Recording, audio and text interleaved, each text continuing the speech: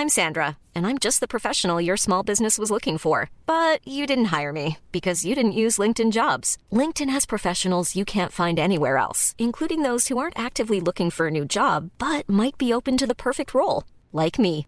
In a given month, over 70% of LinkedIn users don't visit other leading job sites. So if you're not looking on LinkedIn, you'll miss out on great candidates, like Sandra. Start hiring professionals like a professional. Post your free job on linkedin.com/people today. Burrow is a furniture company known for timeless design and thoughtful construction, and free shipping, and that extends to their outdoor collection. Their outdoor furniture is built to withstand the elements, featuring rust-proof stainless steel hardware, weather-ready teak, and quick-dry foam cushions. For Memorial Day, get 15% off your Burrow purchase at burrow.com/acast, and up to 25% off outdoor. That's up to 25% off outdoor furniture at burrow.com/acast.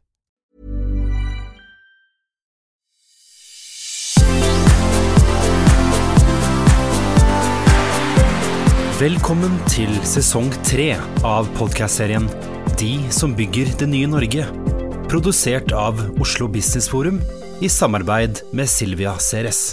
Hei, og velkommen til dagens episode av De som bygger det nye Norge med Oslo Business Forum og Silvia Ceres. I dag i studio med oss har vi Hildegunn Norheim, divisjonsdirektør for kart og statistikk i Norsk institutt for bioøkonomi på Ås. Velkommen, Hildegunn. Tusen takk, Silvia. Nå måtte jeg konsentrere meg veldig for å få med alle det lange navnet. Men det er et utrolig viktig område, satsningsmessig, teknologisk og økonomisk for Norge, dette med bioøkonomi i den nye digitale verden. Og det er en del land som bygger hele sin digitale fremtid rundt nettopp dette med å optimalisere sin forvaltning av naturressurser. Mens vi i Norge fortsatt føler at det er et eller annet som er litt for naturressursnært og derfor ikke digitalt nok. Og det tror jeg er veldig misforstått, og derfor håper jeg at vi kan snakke litt om både økonomisk verdi av det, og hva det vi gjør på en unik måte i Norge. En av de tingene som vi skal dypdykke i er egentlig Norges kartdata, som er det området du leder da på Nibio. Og som ligger mitt hjerte nær, jeg er litt sånn kartnerd.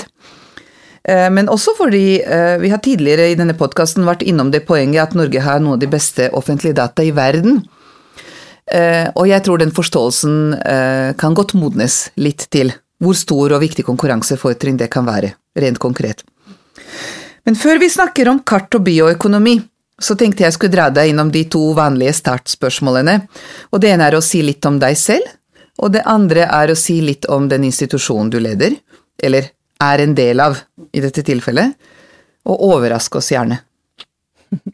Takk for det. Jeg skal si litt om meg selv, så vil jeg beskrive meg som en engasjert og nysgjerrig og aktiv person. Jeg har 2 barn, fikk dem ganske tidlig, og det gjorde at ledelse kom ganske tidlig inn i livet mitt, med praktisk erfaring. Jeg har en teknisk utdanning. Men blir også ydmyk av det? Både ledelse og ydmyk, kan jeg skrive under på nå. Og så får man liksom sannheten direkte, så det er klar tale. Kan jeg avbryte? Ja. Jeg må nesten fortelle en historie. Ja. Vi var på en ferie nylig med barna, og en av dem spurte hvilket kattedyr vi ville vært. Skal vi vært kattedyr? Så fikk vi sortert oss. Den ene er gaupe, og den andre er løve, og den tredje er tiger, og så har vi en gepard. Og pappa ble leopard da. Så spurte jeg, men hva med mamma? Og så sa min 10-årig gammel sønn at jo, mamma, du er en bøffel. Jeg er det kattedyret. Det burde jeg kanskje ikke ha fortalt, men der er vi. Der er vi, og da blir vi utfordret hele tiden. Men du har 2 ganske store barn. Jeg har 2 store barn som er ferdig med utdannelse, lang utdannelse, og er i jobb.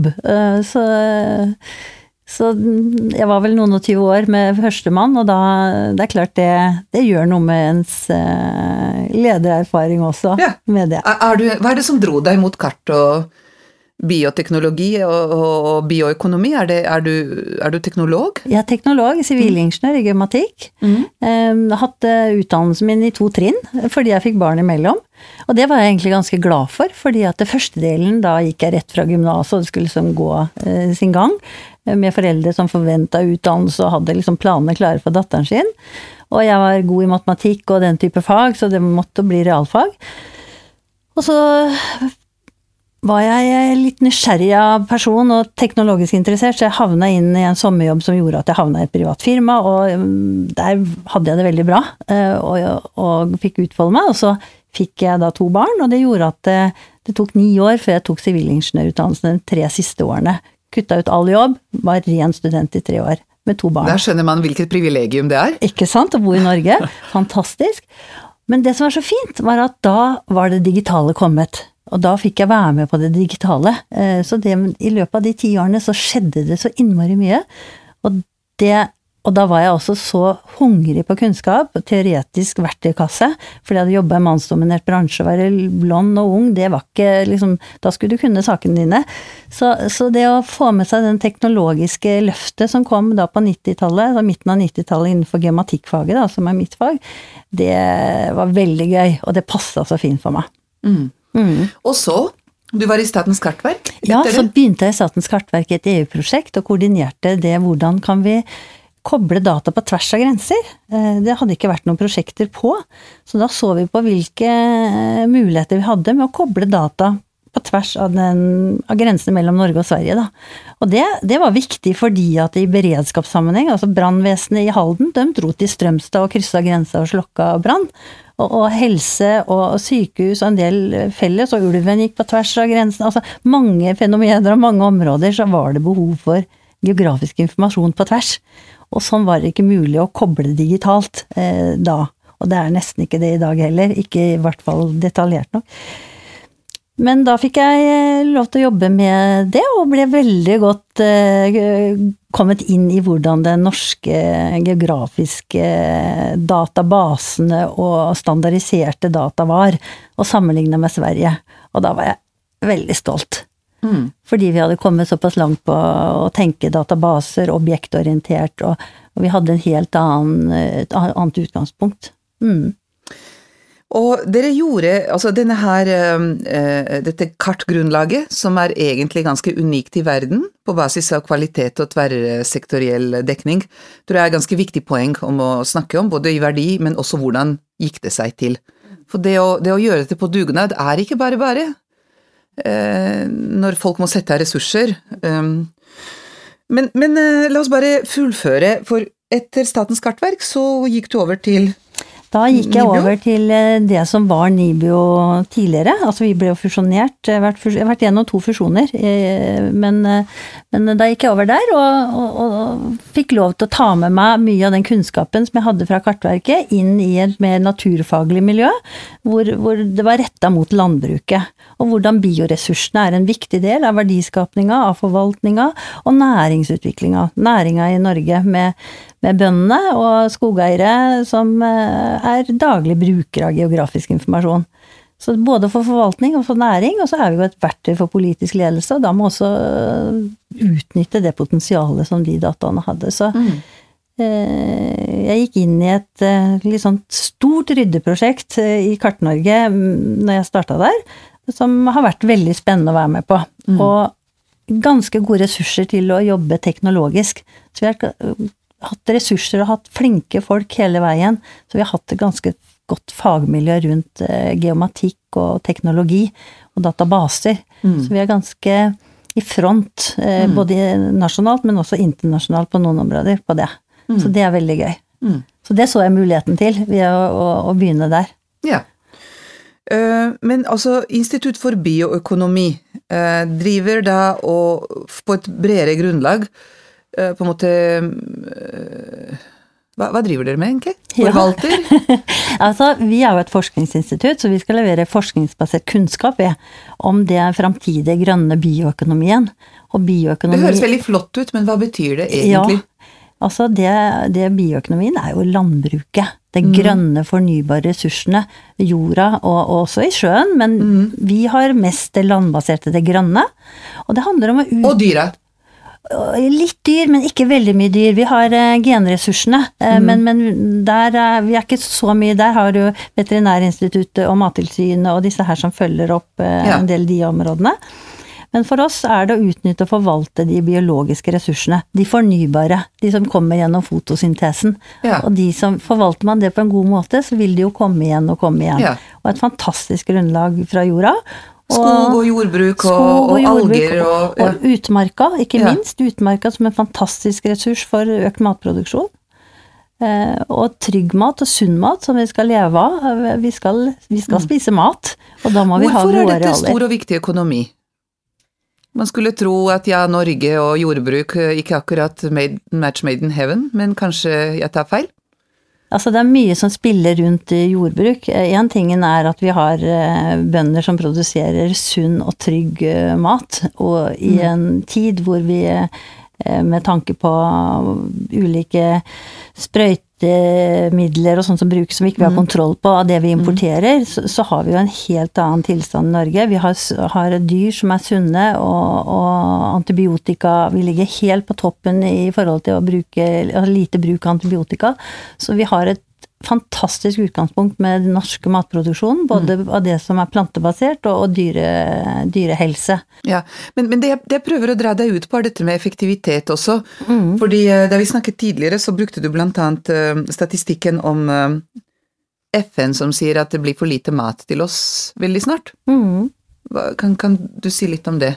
Ja, det vi vet jo at i løpet av 25-30 år så vil vi øke med kanskje 3 milliarder mennesker på jorda. FAO har sagt at det betyr at vi må øke matproduksjonen med ca. 70%. Det FN sitt mat... Ja, deres prediksjon da. Og det at man forventer at det blir større middelklasse som har råd til å kjøpe mer mat og annen type mat enn det i dag. Og det gjør jo noe med at vi må produsere mer mat på den kloden vi har. Og på en bærekraftig måte ikke så lett når klimaendringene gjør noe med de produksjonsarealene som rundt i verden. Og da Norge i en unik situasjon med at hvis man ser på hvor for kloden det kommer til å være matproduksjon, eller grunnlaget for matproduksjon, sånn som vi ser det i dag da, så det på den nordlige delen. For der har vi nedbør, der har vi forhold som gjør at vi kan produsere mat. Fortsatt rent vann? Og fortsatt rent vann, ikke minst. Det en kjempeutfordring. Landbruket bruker veldig, veldig mye vann. Og med tørke, og med erosjon, og med forurensning og klimaendringene i sin hele, så gjør det noe med de arealene som i dag vi kjøper mye av maten, der arealene som man produserer mat i dag, ikke på samme måte vil kanskje kunne gjøre det fremover. Så det med sunn og trygg mat synes jeg også viktig å ha med seg i det bildet. Ja.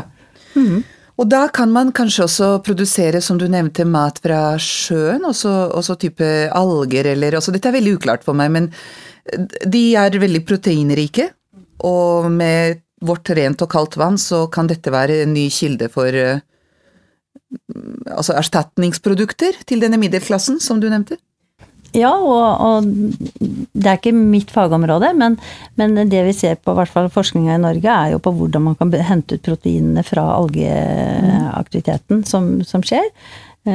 Noe av det inn til medisiner, annet til dyrefôr faktisk. Vi importerer jo masse fôr fra den andre siden av Atlanteren som kommer med, og kan vi hente det fra sjøen og fra proteiner fra den delen, så det noe vi jobber med. Og forske på. Spennende. Du nevnte for meg også at dere et av Norges største forskningsinstitutter. Kan du si litt grann om altså hele miljøet på Ås jeg veldig fascinert av. Den kombinasjonen av det nye universitetet som bygges der, og deres arbeid og deres fokus på liksom, bærekraftig biologi da, i dette landet. Hva unikt ved det? Det som og det som blir unikt jo at vi samler så mye ulik fagkompetanse på Ås, og nå med Veterinærinstituttet og det som bygges der av fantastisk ny infrastruktur, som fremtidsrettet. Og vi en del av campus, og vi har stipendiater, og vi har forskning sammen, vi konkurrerer også, men det et sterkt fagmiljø i forhold til det med matsikkerhet, bærekraftig ressursforvaltning, og innovasjon og verdiskapning, og økonomidelen av bioøkonomien. Sånn at vi en smeltedigel rundt der, som spennende, og vi har en vei å gå og utnytte det potensialet som ligger der, men den fremtiden krever at vi har både god kunnskap og evne til å formidle den kunnskapen på en måte som gjør at vi kan leve og utvikle oss som en bærekraftig nasjon. Det handler om vår velferd, veldig mye av det her. Det baserer seg på naturressursene våre, og kunnskapen om naturressursene, det utfordres hele tiden, fordi det kommer nye ting inn, og vi må henge på. Ja, jeg bare tenker at det som fascinerer meg blant annet med hvor raskt ting endres nå i forhold til fokus for eksempel i Silicon Valley, at jeg ser hvilke type stillinger som lyses ut der og betales best for. Så for ikke lenge siden så var det fortsatt big data-type scientist som var den mest etterspurte type kunnskap. Nå de siste 12 månedene så dreide det seg i veldig stor grad om folk som forstår kunstig intelligens og deep learning og neurale nettverk og sånt. Nå begynner jeg å se at de på jakt etter syntetiske biologer, molekylærbiologer, genetikere. Disse store teknologiselskaper skjønner den kommersielle verdien av å være en spiller i helse eller i type matindustrien og så videre, og de kombinerer da sin datakunnskap, sine sensorer, sin infrastruktur med det biologiske og kjemiske nå. Og dette tror jeg noe som deres da miljø på Ås har ekstremt mye talent i, og mye kanskje unike perspektiver på. Så det som jeg synes hadde vært utrolig spennende å se hvordan vi kan anvende da den kunnskapen sammen med noen av disse her mer digitalt rene miljøer som løper rundt her i Oslo eller andre områder i landet, og lage kanskje verdens beste teknologi for en eller annen aspekt av da jordbruk eller kommersiell overvåkning av jordbruksaktivitet eller andre typer ting. Og derfor, delvis derfor så snakker vi nå, for jeg tenker at det også en utrolig viktig del av Norges inngang i denne 4. industrielle revolusjon. Og der det en del sånne ting som ikke vi vant til å tenke på som, ja, dette kjernen i digitalisering. Men blant annet det dere gjør med kart, tror jeg utrolig viktig. Du fortalte om dette eksemplet om, ja, for det første, på en måte det gode kartgrunnlaget vi har i Norge, som kan brukes til ganske mye forskjellig, og hvordan det gikk seg til, det har jeg lyst til å høre om. Men du fortalte også om noen eksempler hvor dere forbedrer for eksempel datagrunnlaget som det offentlige kan bruke for å dele ut tilskudd. Kan du fortelle litt om hva gjør man med kart? Hvorfor det viktig innenfor bioøkonomi? Og der kan vi bruke lang tid på, men jeg har lyst til å begynne litt med litt historien, for det det som gir den merverdien og det mulighetsrommet som vi har, og hvordan vi bruker det inn i bioøkonomien ved instituttet hos oss. Det bygger i bunn og grunn på at vi på slutten av 80-tallet fikk en veldig god start på standardisering av kartdata i Norge, på tvers av sektorer. Hva betyr det egentlig?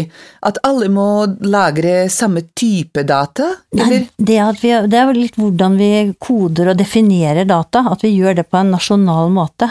Så hvis vi som offentlighet da skulle sette ut noe til et privat firma, så fikk de med seg kokeboka hvordan ting skulle gjøres innenfor et tema. Tema jordbruk, hvis vi skal kartlegge noe, eller tema altså bygninger, veier. Så vi standardiserte objektene på en sånn måte at det ble likt uavhengig av hvilken aktør det var da. Så alle puttet inn punktene sine på samme kart? På samme måte, med samme standard, med samme objektkode, med samme definisjon, med de samme egenskapene skulle fylles ut, om de var der eller ikke. Altså man hadde en veldig god definert, og det... Men dette 1970 cirka? Nei, på 80-tallet. 80-tallet. Var det noen som var, altså, som skjønte, altså det veldig fremtidsrettet, tenker jeg, og tenker så stort og bredt, for jeg har snakket med en del folk som har prøvd å lage katasterløsninger i Serbia, og da var det nesten umulig å overtale liksom, folk til å ha samme standard på adressefeltene en gang. Så hvem det som skjønte viktigheten av dette her tidlig nok? Det var en person i Statens kartverk som var forutseende og så dette her. Han fikk satt det i virke i Norge, men han ble også tidlig plukket opp internasjonalt, så han ledet da veldig mye av den internasjonale standardiseringen av geografisk informasjon. Så han var i front, og han så hele tiden utviklingen, og det har vi i Norge nytt godt av. Og så evnet vi i 92 å samarbeide på tvers av sektorene, kommunene, infrastruktur, veivesenet, kartverket, Telenor, nå den gang Televerket, og energibedriften og landbruket. Vi kartlegger ikke hver for oss, vi gjør det sammen. Og så bruker vi og utvikler den standarden som Østensen, som han het, gjorde den gangen, og den ble dratt videre og videreutviklet. Og det gjorde at vi fikk et fellesskap rundt å etablere de mest detaljerte grunndataene, basisdataene, sånn som alle kjenner med veier, bygninger, høydekurver, arealdekke. Hva betyr det? Arealdekke. Ja, det hva som skog, hva som jordbruk, jordbruksareal, matjord og den type ting, og beite og så videre. Og det spleisa vi på, og det begynte vi med i 1992, og det gjorde at det GeoVex-samarbeidet som det heter, at vi kunne i fellesskap etablere, drifte og ikke minst vedlikeholde. For vedlikeholdet av data, det utrolig viktig hvis det skal ha en verdi å kunne brukes og ha tillit til at det blir holdt ved like, for ting endres hele tiden. Hver dag så skjer det endringer der ute, og det må jo gjenspeiles på kartet. Men bare det å ha på en måte inspirert da, til en disiplin på tvers av alle disse aktørene, og dugnadsarbeidet som dette her faktisk krevde. Jeg lurer på om det noe kulturelt som kunne funket i Norge, men kunne funket få andre steder i verden. For dette store ressurser som må settes inn. Det kjempestore ressurser. Vi bruker årlig kanskje et par 100 millioner, tenker jeg, og uten å ta med all arbeidstida. Vi kjøper tjenester ut av private for mellom 70 og 90 millioner til det arbeidet her. Kommunene gjør en kjempejobb hver dag gjennom saksbehandling. Endringer som skjer skal inn på kartet. Vi i NIBIO overvåker jordressursene og arealene og skogressursene, altså det arealdekkekartet, AR5. Og vi har ulike roller, og i fellesskap så har vi et veldig detaljert kartgrunnlag som vi har også et godt vedlikehold på. Men hva effekten av det gode kartgrunnlaget? Hvorfor det viktig? Effekten av det at vi har en lik struktur, en lik standard for hele Norge. Og om du i den kommunen eller den kommunen, så det det samme. Og det gjør at vi som nasjonalaktør kan gjøre grep som nasjonalt anliggende. Vi må ikke gå inn og bruke masse tid og masse for å koble data sammen eller gjøre tilpasninger. Og det også i hvordan vi forvalter dataene, at vi har sentrale baser hvor alt ligger.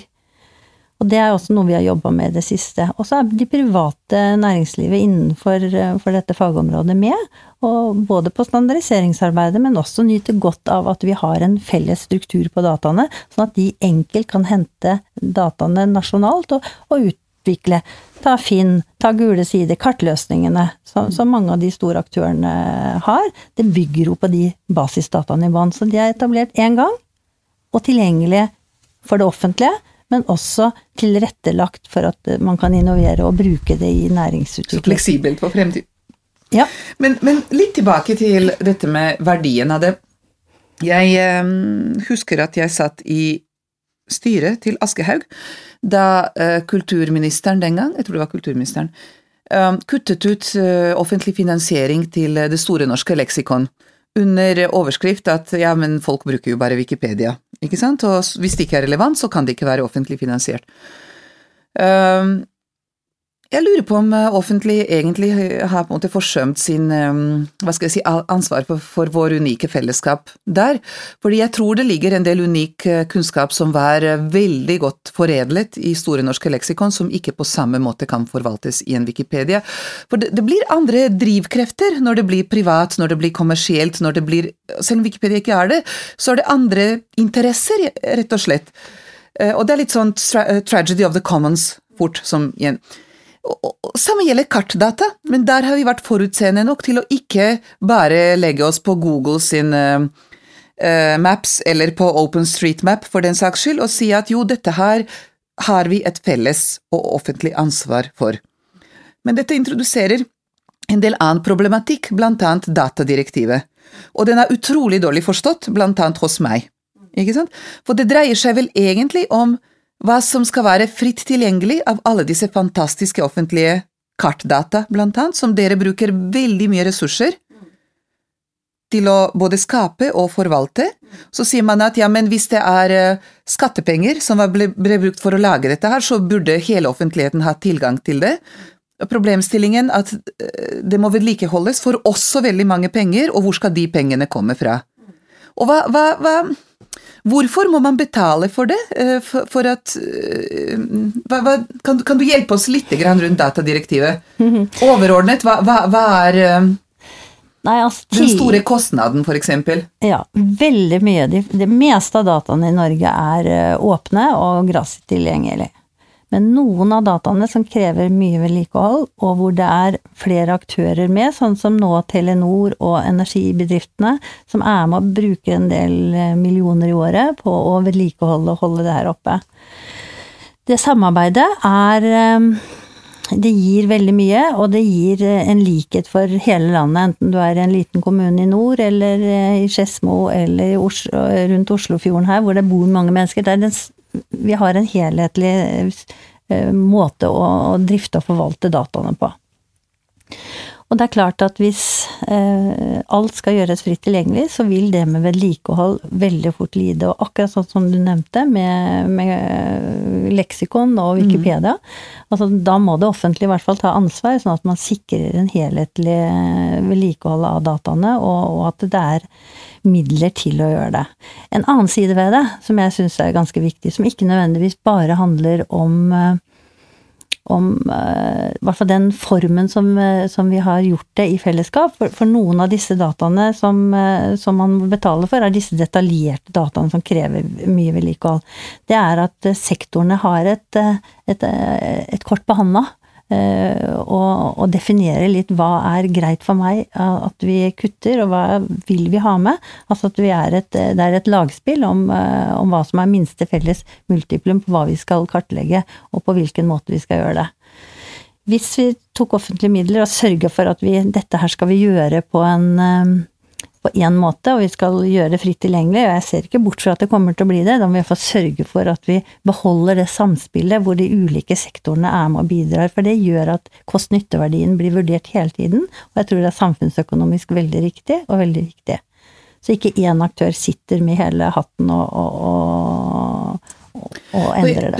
Jeg tror dere sitter utrolig tett på et av de virkelig store utfordringene vi har fremover, og det å forstå og verdsette våre unike data. For jeg tenker at jeg forstår viktigheten av tilgang til denne type data for privat næringsliv, for eksempel i Norge, som en del av samfunnsutviklingen i Norge.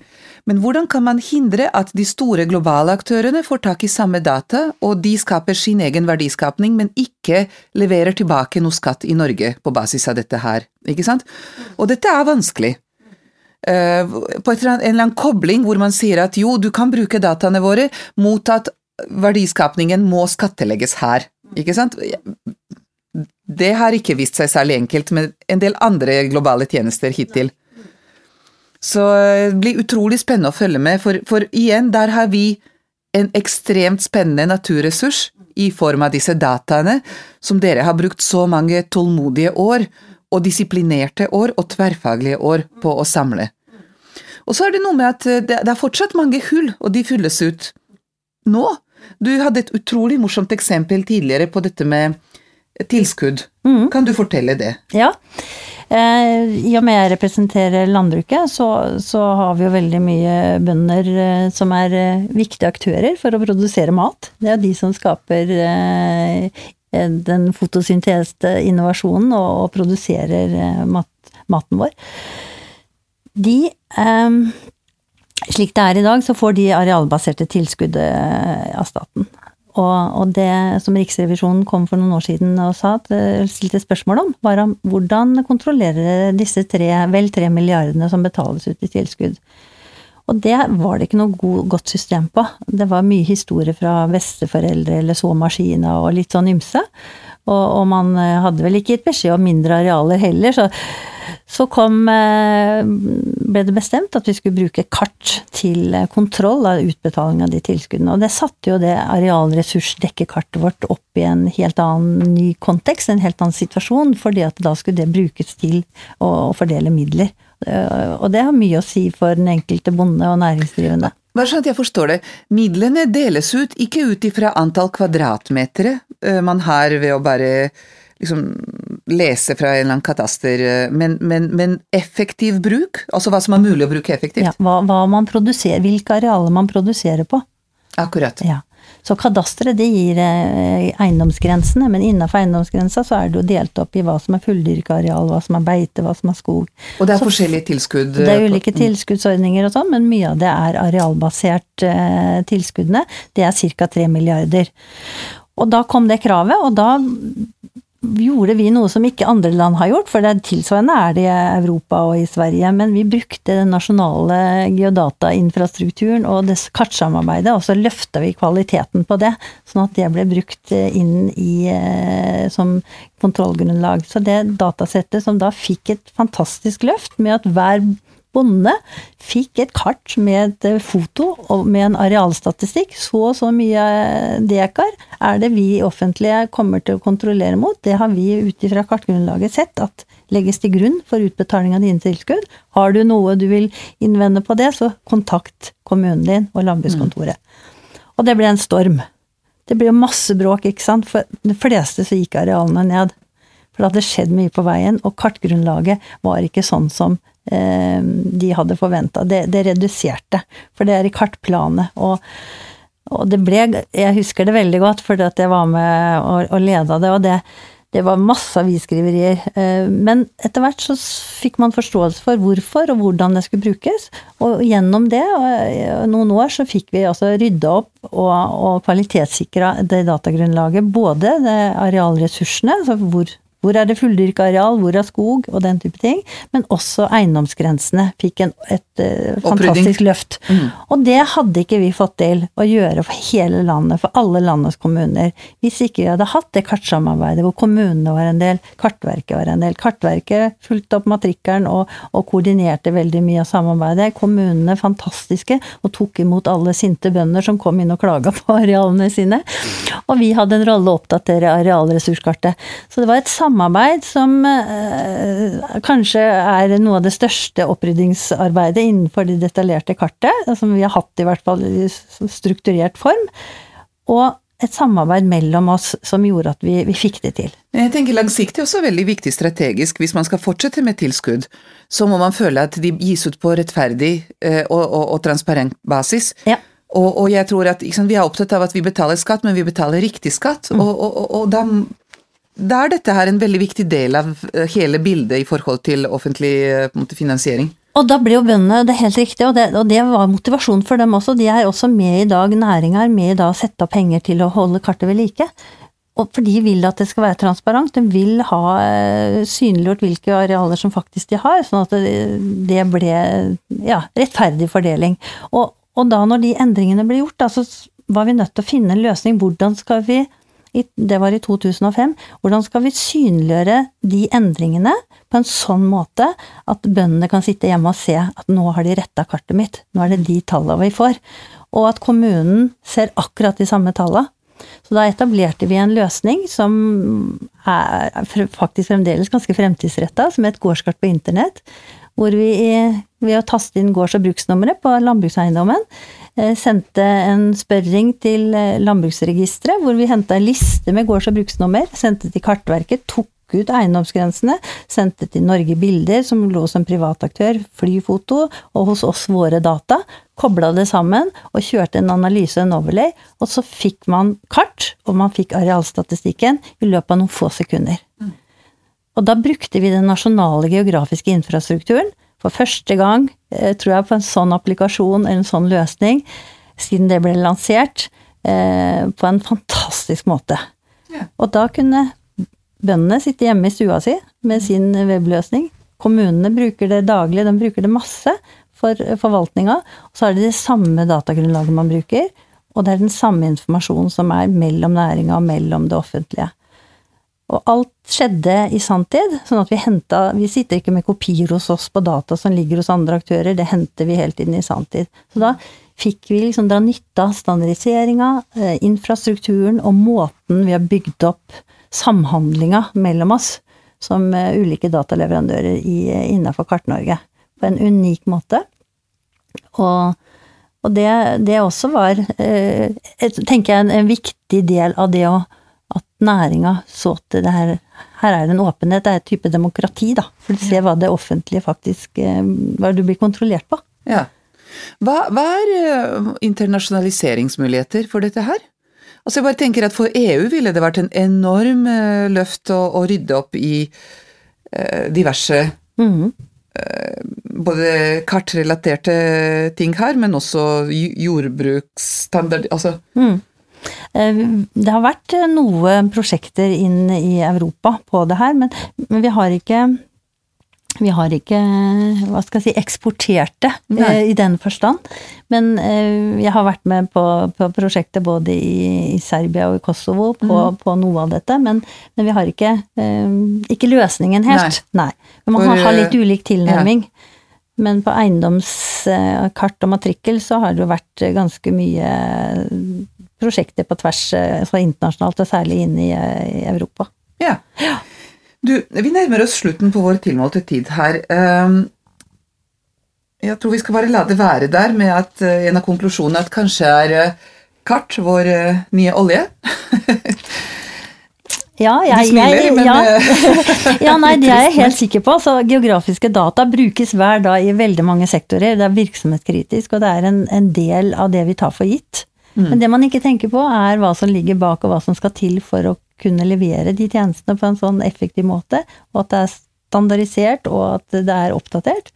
Men at det blir en viktig del av kunnskapsgrunnlaget vårt fremover, det helt sikkert. Vi har snakket om digital infrastruktur som en viktig, altså det offentlige har bygget i Norge på type nettverk og 5G og den fantastiske digitale infrastrukturen. Når folk snakker om hva det som gjør at vi faktisk kan lage alle disse spennende nye startups også i det private, ikke sant? Men jeg tror vi har snakket litt for lite om type geografisk data, og data generelt, kanskje helsedata også, som en del av denne fantastiske digitale grunnmuren, men den i aller høyeste grad det. Det ikke bare båndbredde, det ikke bare regnekraft, men det tredje benet der data. Data og datakvalitet, og at vi har en fantastisk kilde på ulike sektorer. Innenfor helse så har det mange gode registre, altså vi har mye.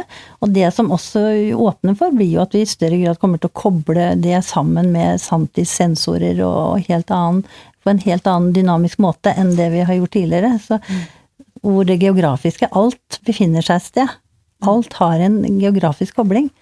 Og det gir også en helt annet utgangspunkt for å analysere og beregne og stedfeste informasjon og kunnskap, som i hvert fall innenfor det grønne skiftet det med å ha kunnskap om arealenes egenskaper, og hvilken verdi, hvilket potensial det beliggenhet, volum, masse. Biomasse kommer sikkert til å bli en ressurs som det blir stor etterspørsel etter til ulike områder, og da kan det bli en knapphet. Så det å ha kunnskap om arealenes egenskaper og hvor de befinner seg blir viktig, og det gjenspeiles innenfor veldig de fleste sektorer, tenker jeg. Kjempefint. Vi har 2 avsluttende spørsmål, og det ene dreier seg om Norges innovasjonspolitikk. Om du har noen perspektiver på det som på en måte bygger på ditt arbeid.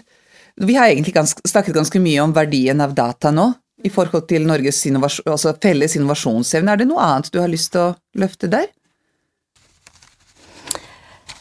Jeg tenker at det geografiske aspektet vil bli en helt sentral del av veldig mye av det vi snakker om i fremtiden, og på veldig mye av de løsningene som vi forventer å kunne få i lomma på en iPhone eller hva som helst, så det med lokalisering og stedfesting viktig. Så det å tilrettelegge for kanskje et bredere samarbeid mellom offentlig og privat, tror jeg øke det handlingsrommet, eller det mulighetsrommet som der, så tror jeg det et stykke å gå på å få en bedre samhandling mellom private og offentlige. Og kanskje sette noen avklaringer I forhold til både forventninger og grenser for hvem som gjør hva.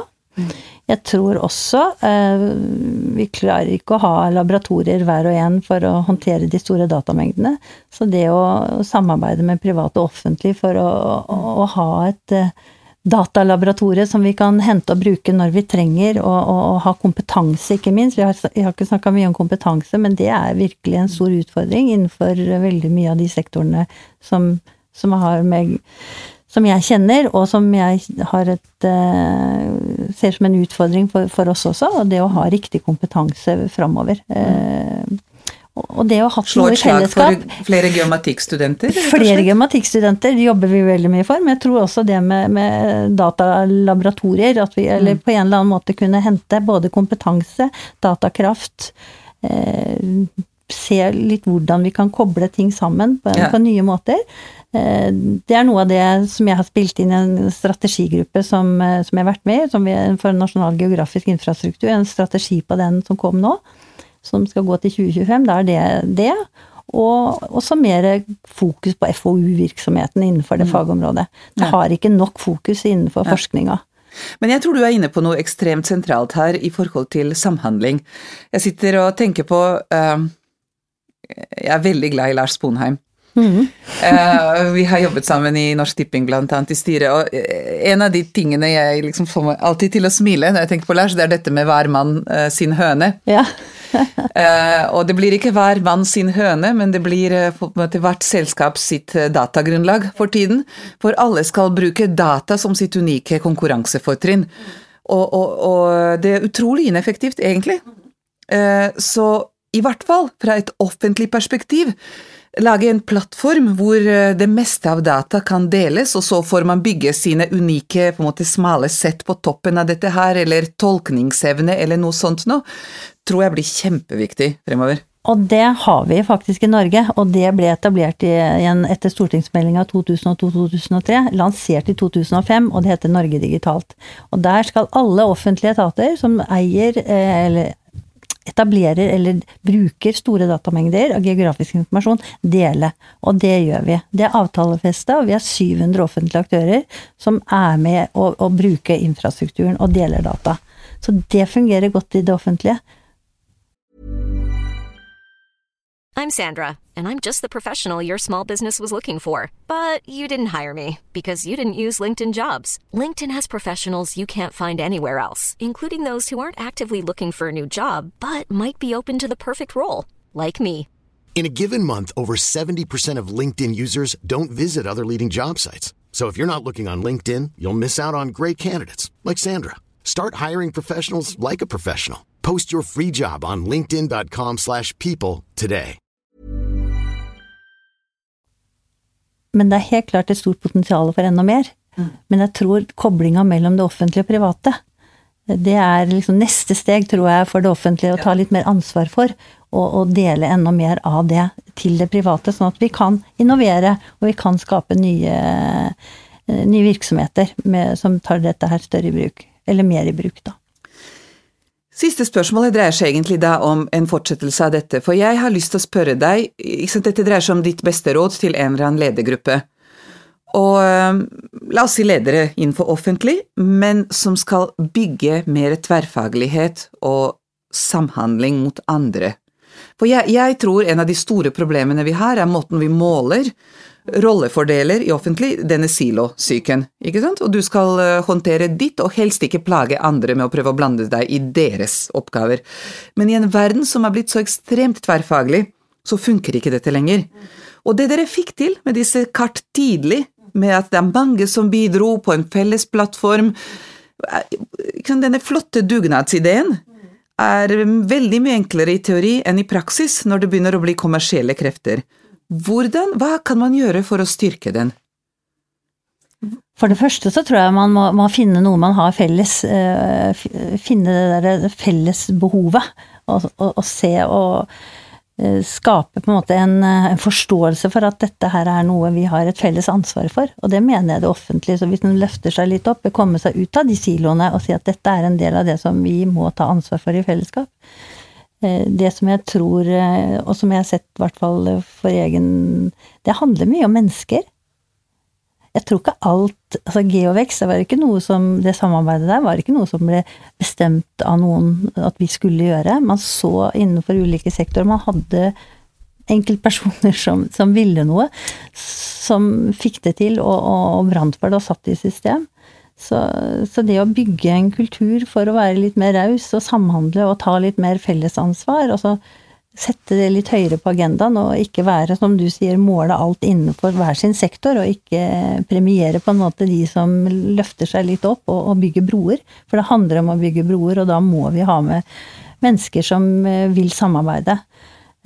Og det å sette mål, det å våge å stole på andre og være litt raus, det har i hvert fall vært en del av det jeg har sett at vi har lykkes med i det samarbeidet, at vi får ikke alltid det vi vil helt selv, men så får vi det igjen på andre områder.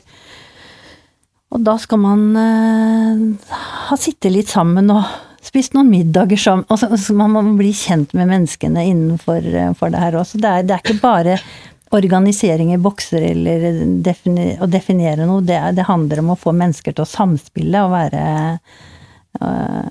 være tydelig på hvilke mål man setter seg i fellesskap. Det litt morsomt, men jo mer på en måte digitale vi blir, jo viktigere det faktisk med samspill mellom mennesker. Mennesker, ja. Men sånn det. Tusen takk for det første, disse store visjonene rundt kart, og en av de store fortrinn internasjonalt som Norge har, mener jeg, for digital innovasjon. Du og alle de som jobbet på Statens kartverk i mange år med dette her, og de andre instituttene som dere gjør nå. Og så tusen takk for at dere inspirerer for samspill, og takk for at du samspiller med oss her. Takk for det. Og takk til dere som lyttet.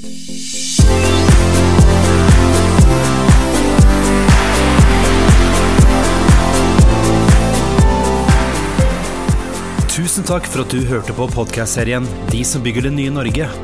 For flere episoder og annet innhold, gå inn på obforum.no.